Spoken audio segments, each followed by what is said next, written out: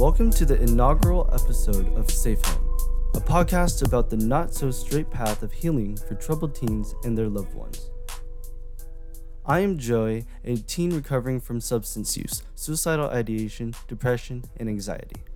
And I'm Joey's mom, Beth, and I am walking beside him as he works hard for his recovery while I work hard on my own personal growth and healing. We have created this podcast to transform the pain we've endured over the last several years into helping other troubled teens and their loved ones. We want to share what we've learned, what we've seen, what has worked and what hasn't. We are not experts in anything except our own stories, and we encourage you to seek out professional help if you are struggling. We have a list of resources in the description. Please note that this episode contains some swear words, descriptions of drug use, and mentions of suicide attempts, and may not be appropriate for sensitive listeners or younger children. We want to make sure everyone knows that this podcast is not glorifying or endorsing illegal activity or substance use. This podcast is for educational, prevention, mitigation, and harm reduction purposes. We call this podcast Safe Home for several reasons. Primarily, we want this to be a safe place for teens, parents, addiction field professionals, teachers, coaches, and other support people to talk about difficult topics related to addiction and mental health. We also believe in the concept of harm reduction, and Safe Home reminds us that our top priority is making things safer for our troubled teens. As a mom, my primary priority has always been to help Joey stay safe, as in alive, no matter what else is going on.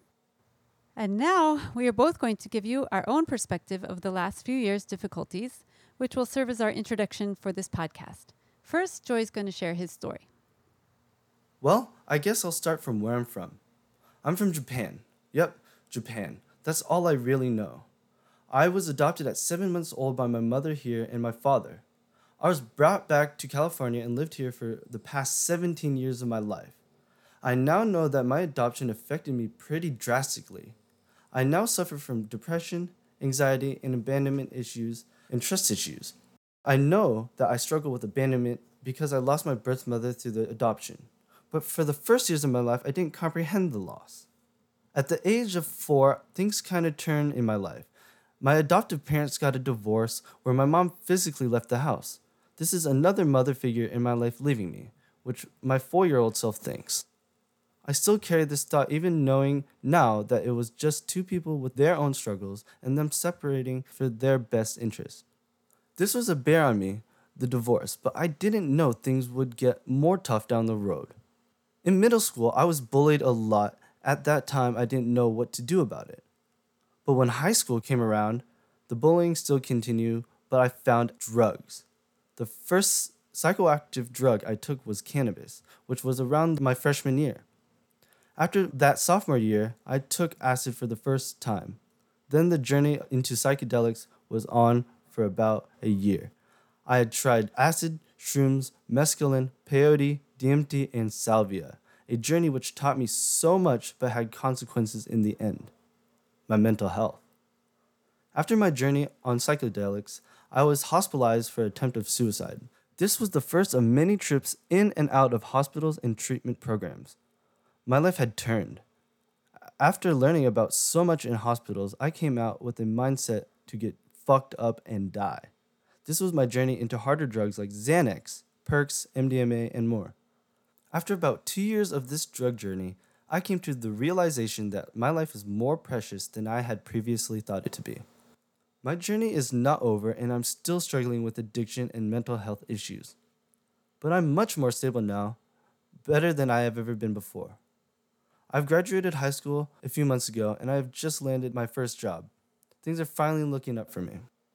I thought with the help of my mother making a podcast about my past struggles with drugs and mental illness, I could help get people through their own struggles. Our dream is to use this media to get the word out there to those who are suffering that they're not alone, and there's hope for healing. I don't know all the answers yet. Is there anyone who does? But with my experiences, I know they do hold some weight and can possibly help. And now my mom will share her perspective on the last few years.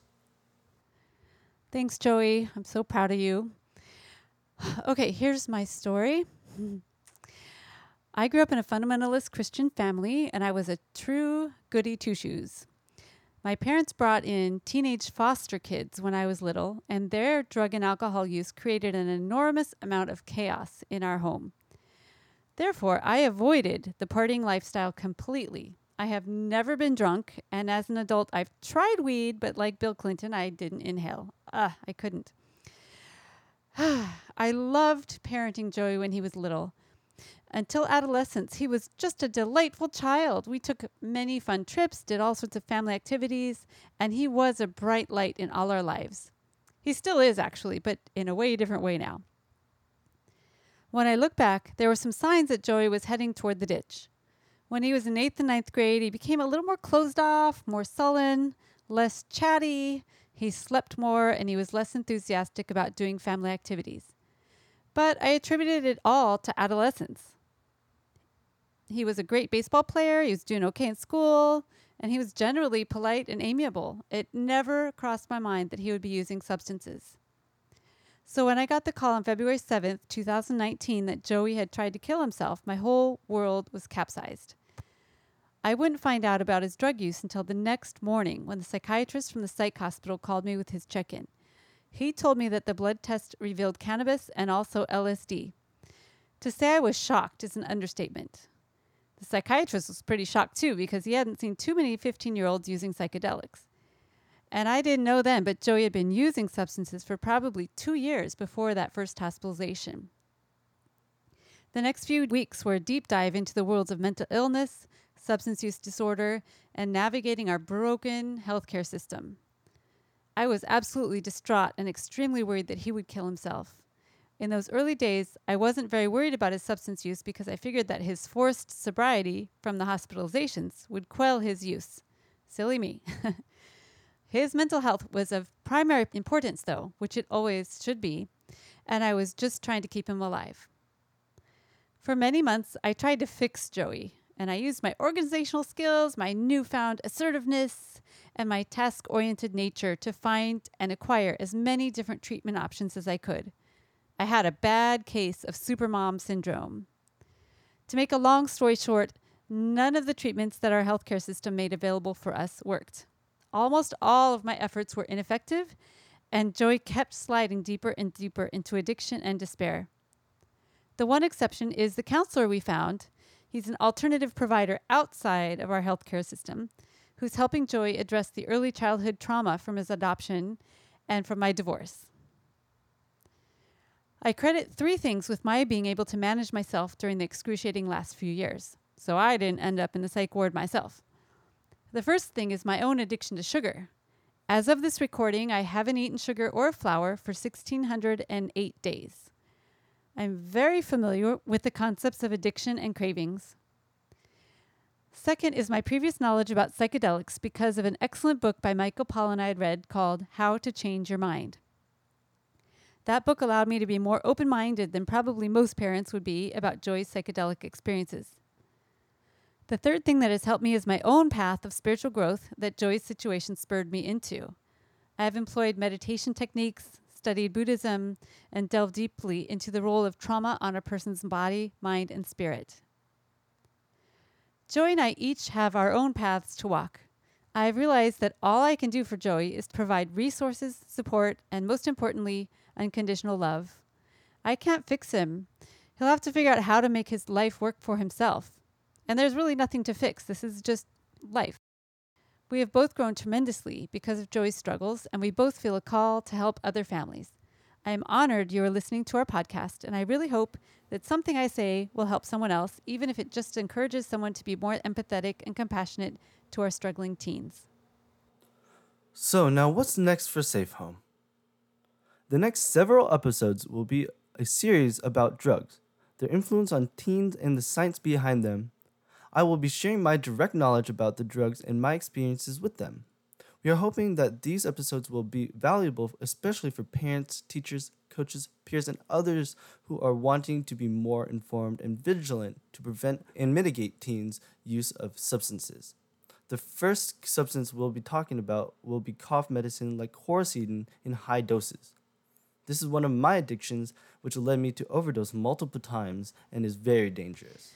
Until then, we encourage you to share our podcast with those who you think this may serve a purpose. Please stay safe and stay tuned for our next episode, which will drop soon. Now, I want you to hear a song that Joey wrote and recorded in one of his darkest periods about his own life. It's called Worth It.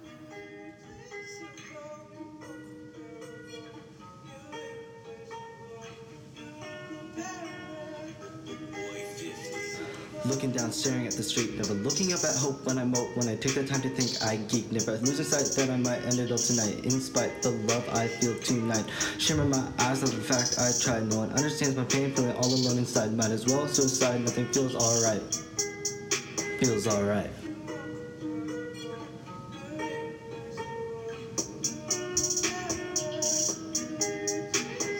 Doing all the drugs to numb out. Speaking in tongues do not out. Is it worth it? Is it worth it? Can I come out of this pain manifesting inside me? Someone come find me. Someone came and found me. Out of this ditch I found me. Family and friends stood by me. Now I see the light inside me. Thank God for the light, now I never feel the fright.